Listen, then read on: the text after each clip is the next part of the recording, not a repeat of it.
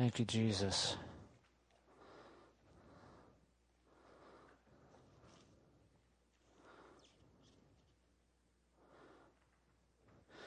So if you want to open your Bibles, we'll get here in just a minute. 1 Corinthians chapter 11 and verse 23.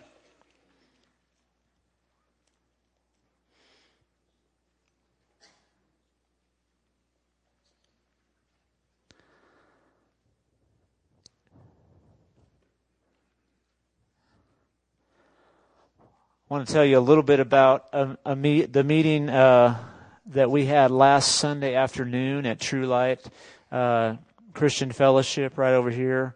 Man, what an awesome time that we had. And if you aren't aware, last Sunday, Pastor Roy Smith, the pastor over there, called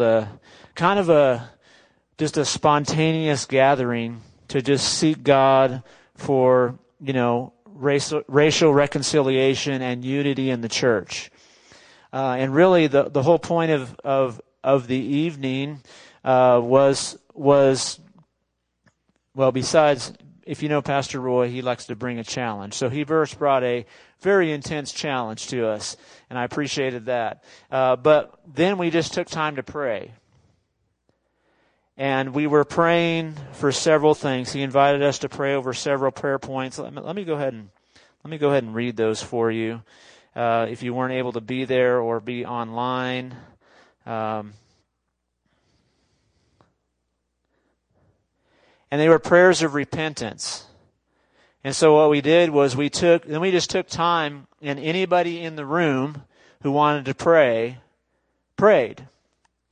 And so we prayed for, I don't know, this meeting started at 4, and we probably started praying about 4:45. I would say we were praying till 6:30. I'm just guessing. I wasn't looking at my clock. I just looked at it at the end. I'm just totally estimating. In other words, we prayed for a long time. Because now, more than ever, we need to pray. Amen? I mean, if there was ever a time where we were going to be like, okay, let's go ahead and take a little bit extra time to pray, what does God have to do to get your attention is my question. What does he have to do to get your attention? If he doesn't have your attention yet, I'm not sure what it's going to take. As all those memes on Facebook say, what chapter of Revelation are we living today? And that's kind of funny, but we are getting closer to the end times. Every day we take it was one step closer to the return of Jesus. That's a good thing. The return of Jesus is a good thing. And so it says there's going to be terrible times before he comes, but he is going to come. And he's going to return, and he's going to be worshiped in all his glory, and all his enemies will be put under his feet. And we're going to be with him forever. So these are the prayer points, and I just share these to you to keep you informed, to keep your spirit in tune with what is going on in the body of Christ, at least in Midland. There was a couple hundred people maybe there that gathered at this gathering. So it wasn't like a gigantic gathering, but there were representatives of quite a few different churches. There were quite a few different, there was all kinds of different colors of people there. It was great. It was a meeting of all kinds of humans.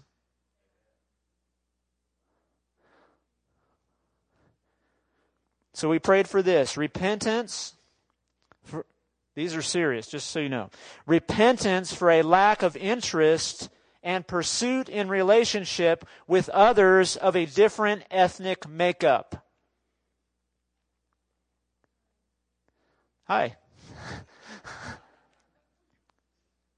So, in other words, and I've seen somebody else post this, it's not just enough to not be racist. God is calling us to actively oppose racism. So repentance for a lack of interest and pursuit in a relationship with others from a different ethnic makeup. And if you know Pastor Roy, you know that he's calling every race to that.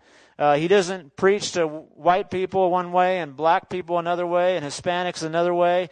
He's preaching to everybody, and he says, I've got enemies of every color and ethnic group all over the place. And I've got friends of every color and ethnic group all over the place.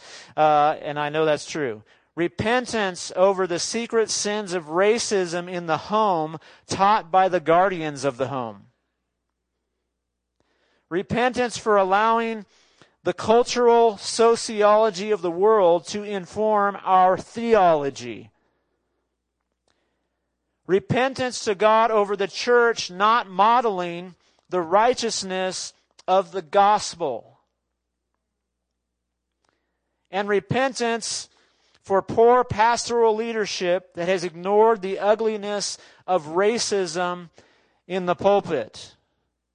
And then we had one person pray who said, Lord, I repent for myself as one who is not in the pulpit, but who is a member or a member of the laity, as they say in more traditional churches, who is a lay member of the church, when I have not supported and engaged my leadership with the heart of God, basically.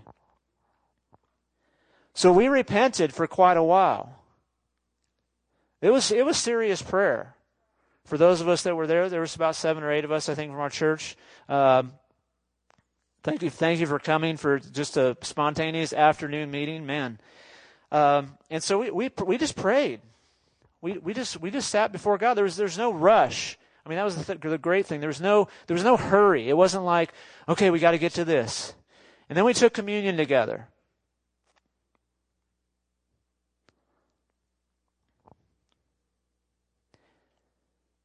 And then we were invited up for those of us that wanted to wash someone else's feet of a different color,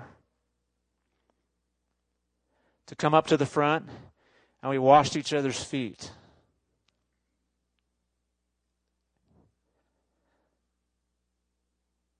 It's not the full breakthrough, but it can be a beginning of something. It can be a stake in the ground where we say we're going to stand against that in our city, in our community. We don't have to get wrapped up in all kinds of political stuff that's going on. Look, it's not about getting a part of a cause that's going on in the world. It's about lining ourselves up with Jesus and what He's doing. Sometimes it intersects with the world. Sometimes they're on the right page, maybe for the wrong reasons or whatever, and that's fine. But our concern is, what is Jesus calling us to do as the church? As the people of God, what is He calling you to do? What is he challenging you with? We're not expecting the world to look like the church. You don't expect people who aren't followers of Jesus to act like followers of Jesus. But what Jesus does expect is that followers of Jesus act like Him. And we had to repent because we aren't there yet. Not just in that area, there's other areas. This is not the only area. It's just one, that's being highlighted right now, that's being stirred up. And when the enemy's stirring things up, you know what? That always means, hey, what is God doing? What is going on? It's not like, God was already doing things to bring healing and reconciliation, and things got stirred up because the enemy will always oppose what God is doing. So I just want to encourage you that good things are going on. That there was a meeting here in Midland, and there was probably some other meetings we didn't know about. There's other things we don't know about that are not going to show up on the news. There's flashes here or there of good things, but they're not going to come on the news. But the heart of God and the power of God and the kingdom of God are going forth all over the earth. Make no mistake. Don't get confused by watching the news. That rhymes, I guess. Don't get confused by watching the news. Get in the Word of God. Get in the presence of God and hear what He is saying. And let Him challenge you. Let Him change you. Let Him transform you. And I think one of the things that was so powerful last Sunday was, we took communion together. And that's what we're going to focus on today. We're just going to look at some scriptures on the body of the Lord and the blood of Jesus. And then we're going to make a declaration together as we take it. Ushers who are worrying, the elements are already out in the chairs, okay? Everybody's like, we didn't prepare communion. See people like, uh-oh. It's all good. We ordered the portable ones, so we might as well use them, right? So, the body and the blood of Jesus meet every need. Every need. If there is something that our world needs, Jesus has already paid for it. We don't have to ask God to do something new. And I'm not saying God doesn't do new things. You all understand that, I'm sure. But the point of the matter is this. Jesus said, "It is finished." He wasn't joking. It wasn't just a cool statement. It wasn't like a phrase to put on pictures so we could hang it on our wall and have a picture of a cross and say it's finished. No, it meant that he really said, okay, this is what I was called to do, and I finished the work. And now my work is going to be worked out in all creation until I return. Everything that God is doing right now is to bring people in right relationship with Him. If He has to do it through an issue like prejudice and racism, then He's going to do that. If He's going to do it by freeing you from addiction to drugs and alcohol, then He's going to do that. If He's going to do it by healing your heart from abuse that happened when you were young, then He'll do that. If He wants to do a miracle in your marriage of restoration and reconciliation, then He'll do that. If He wants to set you free from the bondage in your mind of thoughts that overwhelm you, then He'll do that. But He is bringing you into reconciliation, into right relationship with Him, because that's where things happen. That's the only place where wholeness can be released. If you have brokenness in your life, it's because Jesus' work on the cross, His death and resurrection, has not been allowed to penetrate into that area yet. It could be God's timing. It could be He's like, I know you're not ready, so I can't go there. God's good. He doesn't bring up issues that He knows you're not going to deal with. But if God's bringing up an issue, you can be sure that God says, you're ready. You're now ready. If God is dealing with you on something, you're ready to be transformed. That's exciting news. That's why it's so good when God convicts our hearts, when He moves upon us and says, something has to change. And it's always us. God, nope, it's not you, Lord. He's like, no, you're going to change. And I'm going to transform you, and I'm going to take what happened in my body and what I purchased with my body and my blood, and I'm going to put it in your body and in your mind, in your spirit, in your emotions, in your relationships, in your way of thinking, in your present, in your future, and it's going to wipe away anything in the past that would keep you from me, and so now you are set for all eternity with Jesus.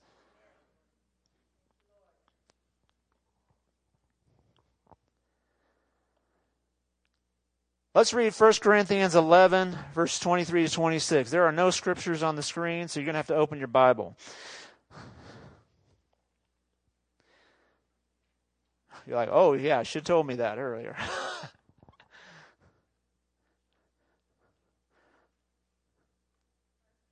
1 Corinthians 11, verse 23. There's going to be a lot of scriptures. You may want to get a notepad out, your phone out, your pad or tablet that you can take notes, because I won't have us turn to all the scriptures, but I will read them. And this is the Apostle Paul, who, remember, was not at the Last Supper. But Jesus told him about the Last Supper. So that tells me whatever Jesus told the Apostle Paul about is pretty important. He said, this was important enough that I'm going to tell you what happened that night, even though you weren't there. For Paul says, for I received from the Lord what I also passed on to you. In other words, he didn't just talk to Peter and John and say, tell me about the Last Supper. No, it says he got it directly from the Lord Jesus. So Jesus himself said, Paul, this is important. I need to tell you about this. I've told you about a whole lot of stuff, and Paul writes all about them all throughout the Scriptures. But he says, look, this is important. I received this from the Lord. The Lord Jesus, on the night he was betrayed, he took bread, and when he had given thanks, he broke it and said, this is my body, which is given for you. Do this in remembrance of me. In the same way, after supper, he took the cup, saying, this cup is the new covenant in my blood. Do this whenever you drink it in remembrance of me. And look at verse 26. For whenever you eat this bread and drink this cup, you proclaim the Lord's death until he comes. That's a pretty interesting statement right there. I'm not even going to say that I even know all of that means. I've read it since I was, 3 or whatever. Well, I couldn't read at 3. Whatever age I learned to read at. Well, back then it was 6, I think, right? First grade. We used to read in first grade. Now they do it in kindergarten. I guess kids are smarter now. So, whenever you eat this bread and drink this cup, you proclaim the Lord's death until he comes. There is a proclamation aspect to us sharing in the Lord's table.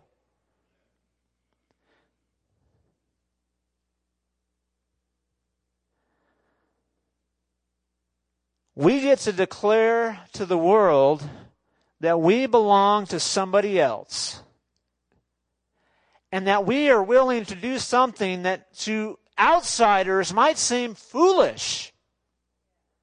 I mean, if you really think about it, I've been in church so long since I was conceived. Okay?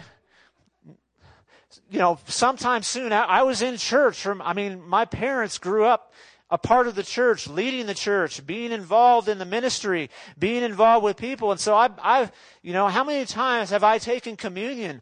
A whole lot. Not as many as Paul or Miss Dorothy or, some of the rest of you, but pretty close. I mean, when my dad was a pastor, one of the perks of being a pastor's kid was after the service, you got lots of grape juice. I mean, you and your brother, you just want reality, right? You go in the back, and you know what you do? How many did you get? I got 10. Man, I got loaded on the blood of Jesus, okay? I didn't understand what it meant. I probably didn't know what was going on, but boy, it was great to have an extra snack and some juice to drink. So I've done this a long time, and so it's normal to me. If we've been following Jesus for a while, it's normal to us, right? We think, it's no clue. But we don't realize when someone who is outside, who has no church experience, who has no church history, and we come in and we're all like handing out bread, or we're tearing out big pieces of bread, or you get the little things that taste like mints or look like mints but don't taste like mints, or whichever way people do them. And today we're going to do it like the totally new school way. It's like comes in a package and it's like ready to go. It's really strange. And people are like, why are we doing this? And people give people you get a little thing of juice now, and okay, the juice thing. What would if you think about it from the outside, so it's really strange. And we believe that while we're doing this, that Jesus is doing miraculous things, that He is showing up, He is present, He is imparting His life into us, He's restoring things that need to be restored. But if you're on the outside looking in, you're like, you're going to eat a cracker and drink like one slurp of juice, and that's going to do something for you? Just want to give you a perspective that's from the outside. Sometimes we get so used to being on the inside that we don't realize the outside. And so we are doing something that takes a huge amount of faith. You are doing an act of faith when you take communion. You're saying, I'm believing that, again, it's not turning into the very body of Jesus, but I'm believing that by taking this bread, I am receiving the very life of Jesus into all of who I am.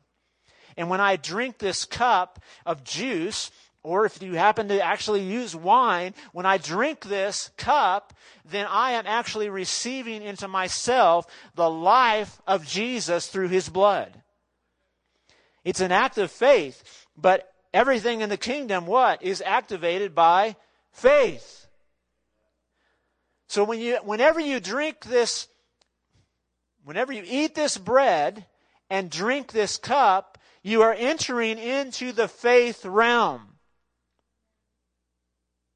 You are entering into a transaction in the spiritual realm. There is something powerful going on. This is not just a ritual. This is not something you just do on a certain Sunday every month. And just as a reminder, as we teach in our foundations class, you get to do this whenever you want. For years, most of us in church, we've only done it in a church gathering. Boy, have we missed out. Not all of us, I'm just saying some of us. And it's mostly because we just didn't know. We just thought that's, in the really super traditional part of church, it's not allowed for anybody else but the leaders to serve communion. But that's not in the Bible. So, and Jesus invites us and says, guess what? You're now all a part of the body of Christ. So that means you can come to God's table anytime. And can you imagine if you could just sit down at a table with Jesus anytime? I would do that a whole lot more. Right? You're like, let's sit down at the table. Who wouldn't want to have a cup of coffee with Jesus? Who wouldn't want to sit around and talk with Jesus? Who wouldn't want to have Jesus serve them some food? Now, he's not serving us physical food, but he is serving us spiritual food. What did Jesus say in John 6? John 6, he said, my flesh is real food and my blood is real drink. So reality is found at the Lord's table. You find what is really real in the body and blood of Jesus. So I want to read some scriptures. I want to just look at some scriptures here. Here's some scriptures about the body of Jesus. Hebrews, again, I'm not going to have you turn there, so don't try to turn to all these. I'm going to read them a little more quickly. So Hebrews 10:10. Hebrews 10:10, it says, and by that will we have been made holy, listen to this, through the sacrifice of the body of Jesus Christ once for all. Through the body of Jesus, you've been made holy. You have now been set apart. You are now totally unique. You are set apart for the purposes of God now. You have been purified of everything. You are now holy in God's sight because of the body of Jesus. Verse 20, Hebrews 10 and verse 20 says, he has opened up by a new and living way, opened up for us through the curtain that is his body. In other words, what was the curtain representing? Anybody know? Okay, yeah, it was the curtain that stood between the people and the presence of God. Right? In the Old Testament, you had the Holy of Holies, and the high priest could only go in there once a year. Once a year, and he had to have a sacrifice with him to make the sacrifice for that year for the people. They did other sacrifices, but the one in the Holy of Holies only happened once a year. And there was a thick, heavy curtain, or it was called the veil, but it was really like a thick curtain that separated everybody from the presence of God. And now it says there's a new and living way open to the very presence of God. How is that open? Through the body of Jesus Christ. That he has now opened a new and living way through his own body. So now because of the body of Jesus, I have access to the holy presence of God. Romans 7:4 says this, so my brothers and sisters, you also died to the law through the body of Christ, so that you might belong to another, to him who was raised from the dead, in order that we might bear fruit for God. You are now dead to rules and regulations running your spiritual life. You're not required to do that. Did you know that? Uh-oh. Where's this going, right? You don't have to keep the 10 Commandments to get to heaven. People are looking shocked right now. They're looking worried. Somebody get a seatbelt. Cooper, slap me if I get off track, okay? But think about this. You don't get to heaven because of what you do. Your behavior does not show whether you make it to heaven or not. That's being saved by works. We're saved by grace through faith. Not of ourselves, it's a gift of God. Ephesians 2, 8, and 9. So in other words, I am dead to the law. In other words, that's not the controlling factor in my spiritual life now. But now as I belong to another, to him who is raised from the dead, in order that I might bear fruit for God. In other words, now my life is going to manifest the commandments of God because it's going to be a relationship. That's the new covenant. It's not about following a regulation and saying, don't do this, don't do this, don't do that. Because the power of sin is in the law. If you try not to do something, you're probably going to do it. Have you noticed that? Try not to think about something and you're going to think about it. Because that is the power of the law. But Jesus set us free from the power of the law and the power of sin. When he died, when his body was broken, we were set free from being tied to the law. Galatians 2:20 says, I have been crucified with Christ, and I no longer live, but Christ lives in me. The life I now live in the body, I live by faith in the Son of God, who loved me and gave himself for me. Now I know that one doesn't specifically say the body of Jesus, but it implies the body of Jesus because it's saying the life I live now in my body is because of his body that was given for me. I live it by faith and he lives through me. That's pretty good stuff right there. That means the self that needed to be crucified is crucified with Jesus. 1 Peter 2:24, he himself bore our sins in his body on the cross, so that we might die to sins and live for righteousness. By his wounds, or by his stripes, you have been healed. What does it say there? Because Jesus' body, he actually took on sin so that we can die to sin. In other words, I'm dead to you. And we got, what do they call it now? We're in a cancel culture, right? Have you heard that terminology? Like we're now in cancel culture. What is, well, I'm probably too old to understand what it is, but my understanding of cancel culture is this. Like once you mess up, you're just dead to me. You're just like, forget it. You're off the grid now. I mean, that's why like we dig up things from people they said 25 years ago and we're like, hey man, you said that 25 years ago, and you're like, oh my gosh, I said a lot of stupid things 25 years ago. Some of you are like, I said something stupid 25 minutes ago. And so it is like, because you said that once, you're out. You have nothing to say in my life. You're not relevant. You're totally against me. And now it's the cancel culture.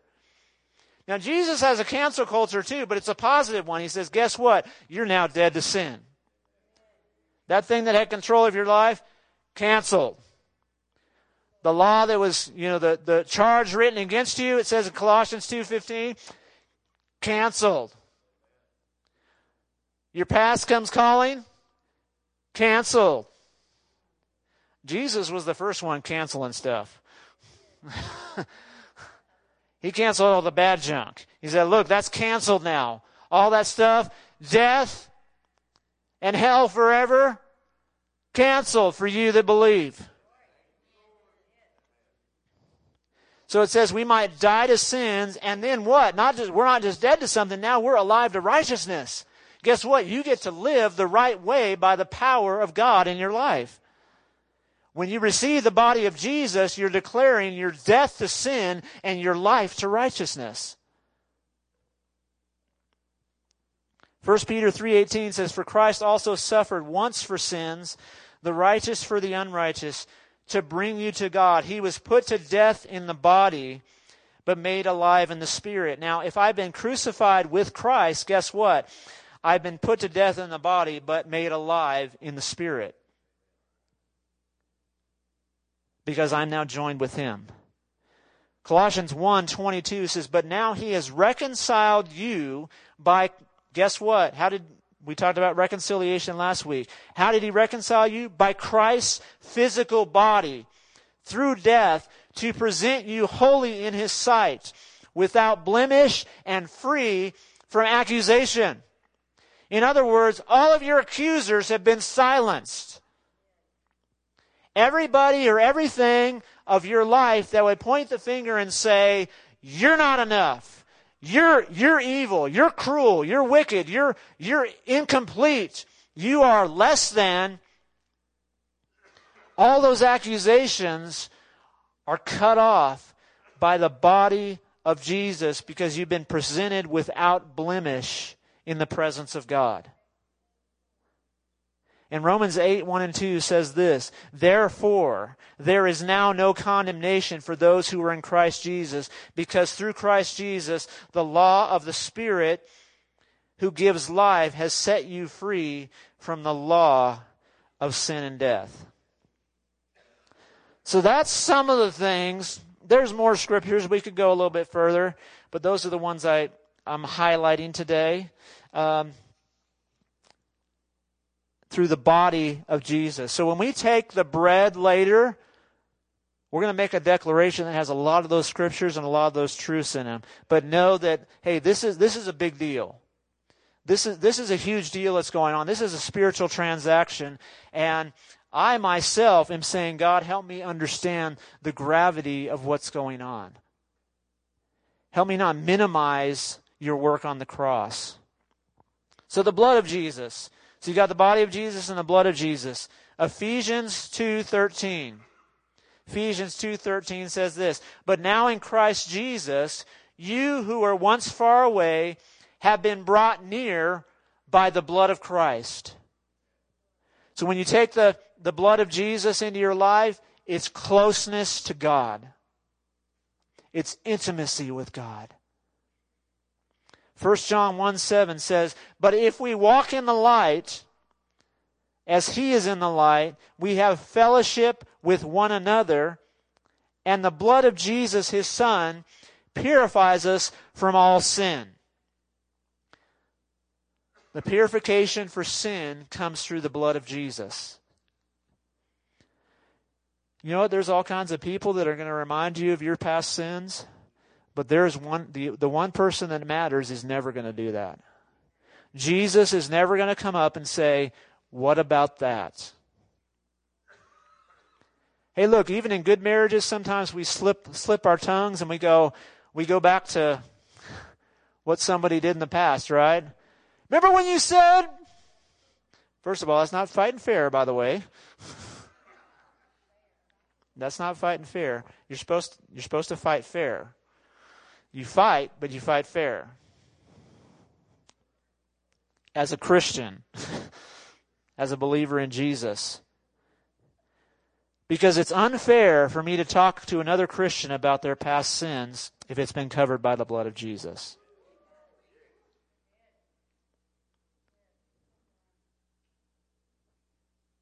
If it's been taken care of. If you've said to them, "I forgive you," and they say, "I forgive you," okay, it's under the blood of Jesus now, right? It's gone. So if I choose to bring that up, I am doing something illegal in the Spirit. I am acting out of lawlessness. Who's the one who's lawless in the Spirit?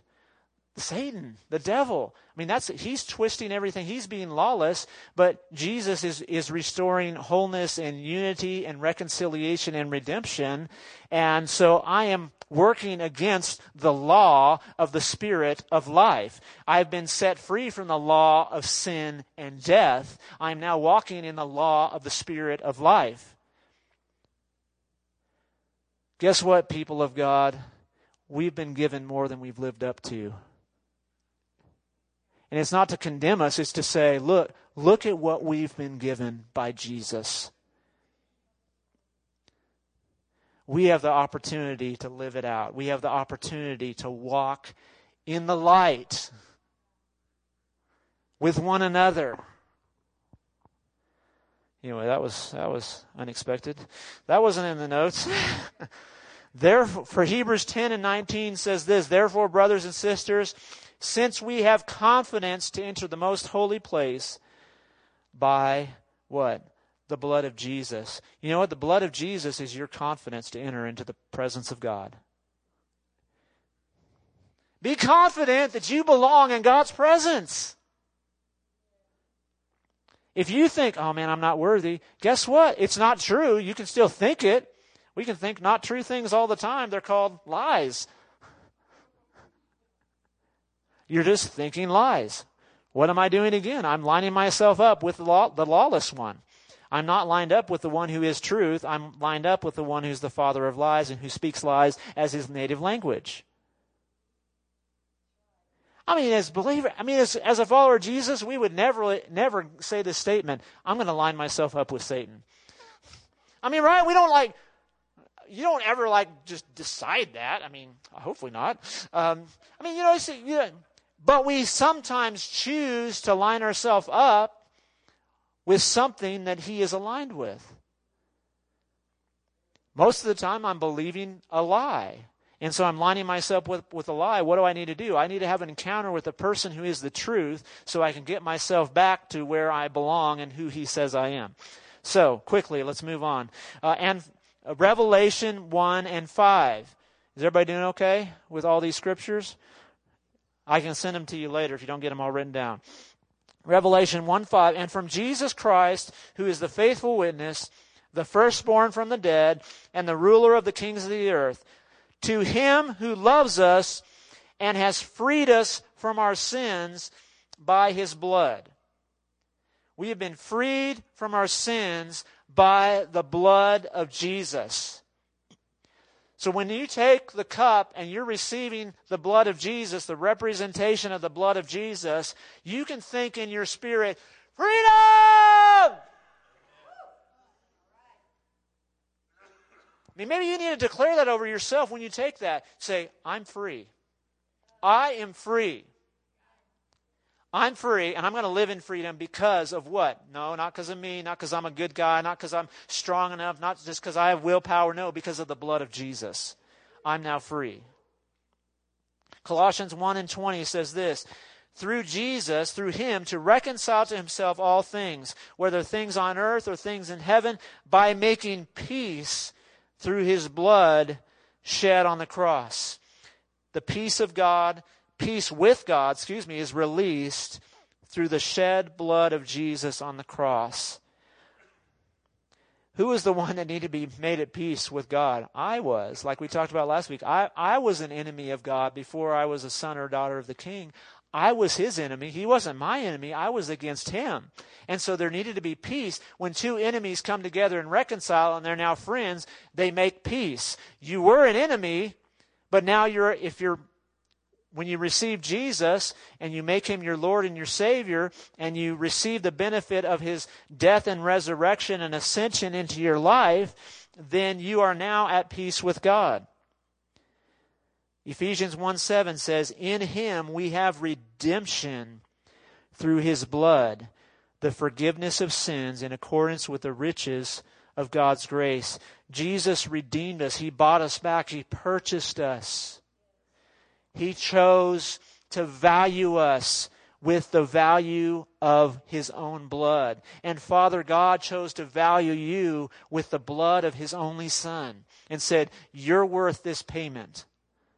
and I'm going to buy you back out of sin and the clutches of death and hell and Satan with my Son's very own blood. Romans 5 and verse 9 says, since we have now been justified by his blood, how much more shall we be saved from God's wrath through him?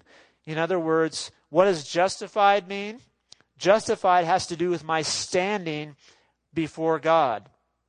And it means this: God sees me as if I'd never sinned before. I mean, I learned this one back in youth group. Justified means just as if I'd never sinned. Just as if I'd never sinned. Think about the worst thing you've ever done. I mean, just for a second.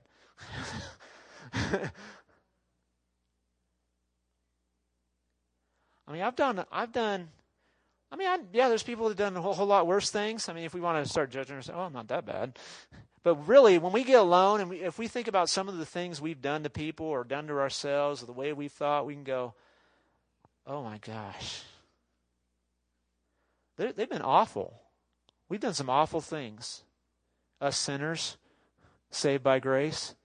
We've done some horrific things to God and to other people. But because of the blood of Jesus, it's like that. I never did that. That's not a part of who I am.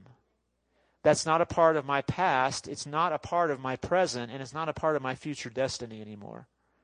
Because I have been justified by the blood of Jesus. One more scripture. And so Jesus also, let me tell you where it is. Hebrews 13:12. Hebrews 13:12 says this. And so Jesus also suffered outside the city gate to make the people holy through his own blood. I find it interesting that both the body and the blood of Jesus set us apart unto God and make us holy. I mean, it's even hard to say this, but if you're a follower and believer in Jesus, you have a right to say, I'm holy. Now, you don't want to go proclaim that in the world because it can be confused, because we don't want to be, you're being holier than thou. Holiness is not about, a competition. Like, I'm holy, first place. Yeah, I mean, no one talks about second place, right? I like first place. I'm a firstborn child. Firstborn children make sure they get first place in everything. It's the birthright of the firstborn to go, I can fix it so I can win everything my whole life against my siblings. Just remember, for all those of you that are second, third, fourth, or fifth born, you have to forgive.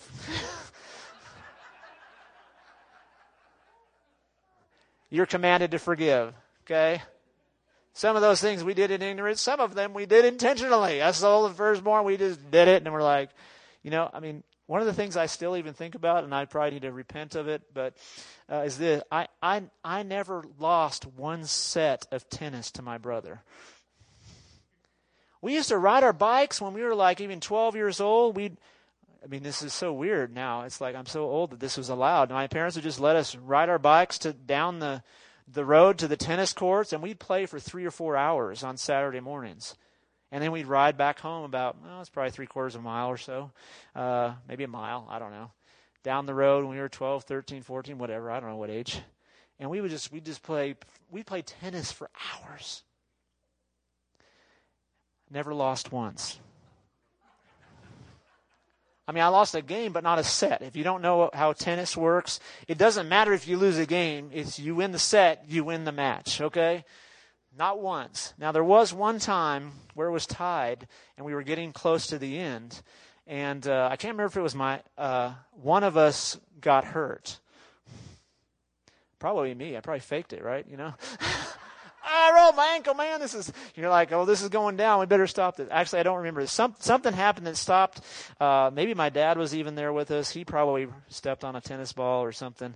And we had to take the old dude home. He was like my age. That's not what holiness is not about one-upping someone else. Holiness is about being purified and set apart unto God for a specific purpose. So it's okay for you as a believer in Jesus, with the knowledge of the Scriptures, to say, I'm holy because of the body and blood of Jesus. I'm holy. I belong in God's presence. That's the New Testament. Testament means covenant. That's the new covenant. That's what Jesus did. And we just touched the surface of what Jesus did. Isn't that encouraging to you? Does that do something to you to have the Scriptures read and to enlighten? So now as we come to his table, and there's no like physical table here, but there's a spiritual table set up. We're going to receive the benefits and the truth and the spiritual life in the body and the blood of Jesus. So those of you in the front row, you're going to have to get your own.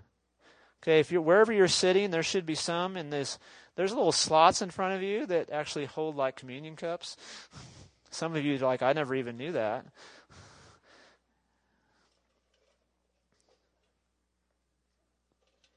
Look, I know these things are weird. I think they're weird. So just we'll let that go. Maybe God's just trying to stretch our faith. We're going to do it in a different way. Oh, for those of you in the booth, I guess we should have thought about that. But so what we're going to do, you got to, if you haven't done this before, there's like two parts of plastic. The first one is the top one and tears out the bread. Okay? So I want you to take the bread out. I want you to hold it. Bread, okay? This is an act of faith, Jacob. Have you ever had the little mint things too? Those are weird too. These are definitely weird. You're like, this is not bread. I know it's not bread, but Jesus is the bread of life. So I've got a declaration. I saw this. This is from Upper Room in Dallas. Pastor Michael Miller is the pastor. There's actually a church there. If you didn't know, it's not just a worship group that does prayer and worship. And I was watching this probably 6 months ago, and I was reminded of that recently. I was like, we need to do this declaration. And I wanted to write my own, and I got going, and it wasn't working. I said, why am I trying to reinvent the wheel here? We're just going to use their declaration. So as we take the body of Jesus, we're going to declare some things together. And this is powerful. I'm believing this morning for something powerful to happen in the Spirit. For there to be a shift. For some hearts, you need a shift right now. You need something you need a flip right now. And I'm believing that right now, as you're encountering the power of Jesus Christ and what He did on the cross, that you're going to receive that. By the way, if you're a guest and you're a follower of Jesus, you are welcome to participate in this. This is not just for our church. So, I want you to say this out loud with me. So we're going to say these words together as we take the body of Jesus. Thank you that your body took up my infirmities, diseases, my chastisement, my affliction, my scourging, my rebellion, my iniquity, my transgression, my grief, my sorrow, my anguish, my guilt, my shame, and my condemnation, resulting in your body taking on my death. I proclaim that you died my death. I proclaim that I was crucified with you and that I no longer live, but you live in me. The life I live in the body, I live by faith because you gave your body for me. And now, glorious Father, I receive total healing and wholeness in my spirit, my soul, my mind, and my emotions, and my body. Father, I thank you for this bread that is the body of your Son and my Lord Jesus Christ. Thank you, Jesus, that you took my sins, my cares, my worries, my sickness, and my diseases upon your body. Thank you that your body took on all that my body could not. This life, healing, and wholeness includes every organ, every cell, every joint, every ligament, every muscle, and every bone in my body. I declare your total provision for any and every need. I receive total healing for every function in my body. Okay. Is that it? Was that 1 through 8? I think some of them got out of order, but that's okay. Or did I mess it up? I apologize. Are the rest about the blood is what I need to know. There's like only 3 or 4 on the blood.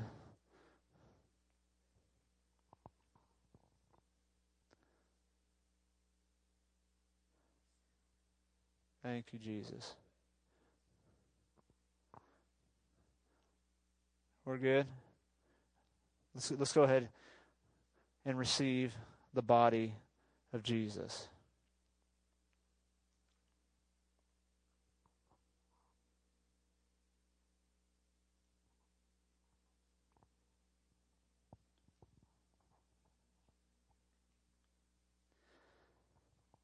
So now let's take the cup.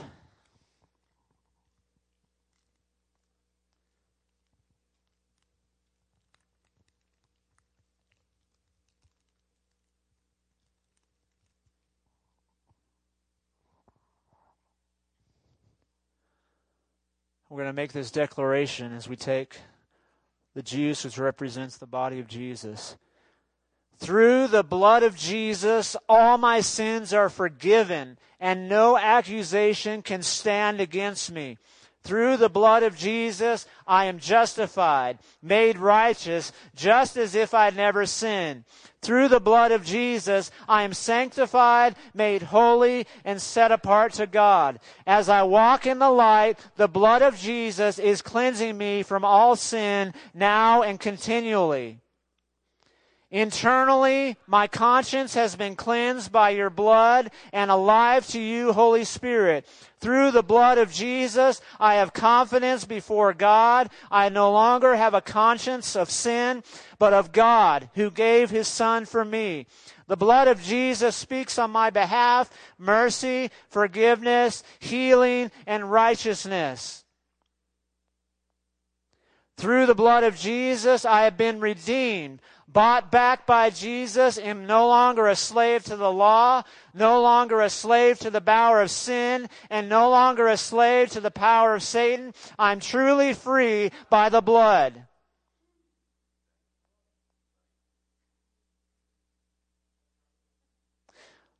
Media malfunction. Okay. It's not their fault either. So I'm not saying it's their fault. It's probably my fault. Okay. And I declare, just repeat after me, I declare, because of this blood, wholeness in my family, wholeness in my marriage. I thank you, God, that you are committed to my covenant with my spouse or future spouse forever. And right now, I thank you because of your covenant that you are working in my family, that salvation will come to my children and my grandchildren and those to come from my lineage. And I thank you, Jesus, that because of your body and blood, I have been made one with you. And I have been made one with every believer of Jesus. I have been made one with this local body of believers. And that you would join us together in unity, in love, in reconciliation, in redemption, and in mission. I give you all the glory in Jesus' name. Amen. I receive the blood of Jesus.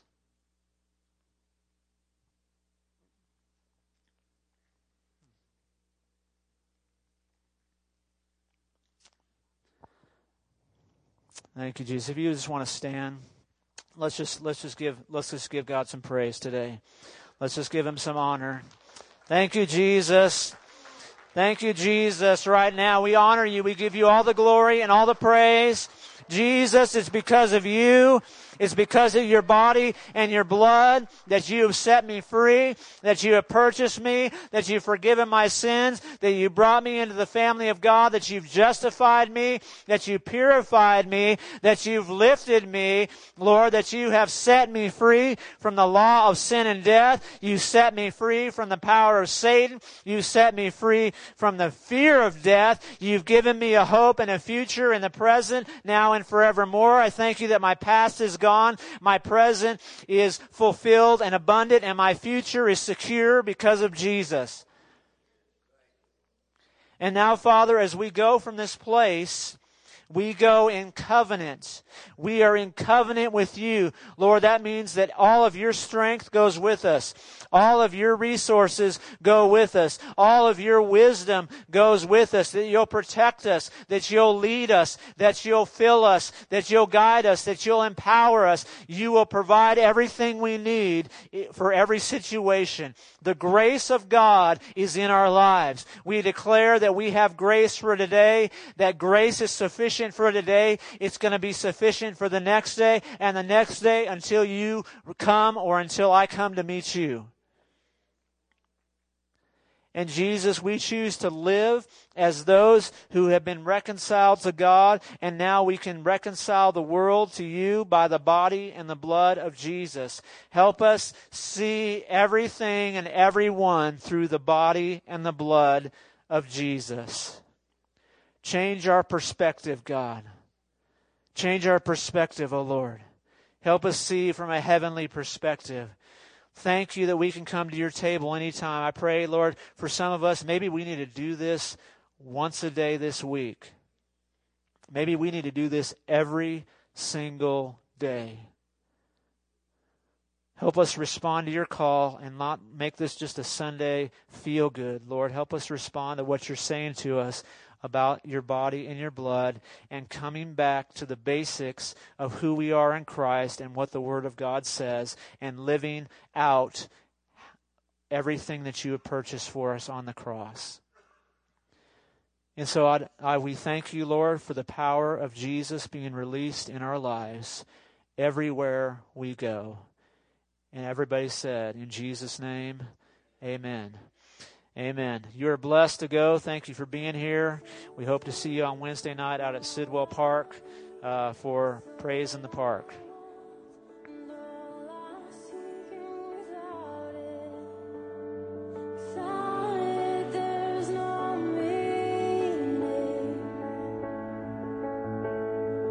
Present.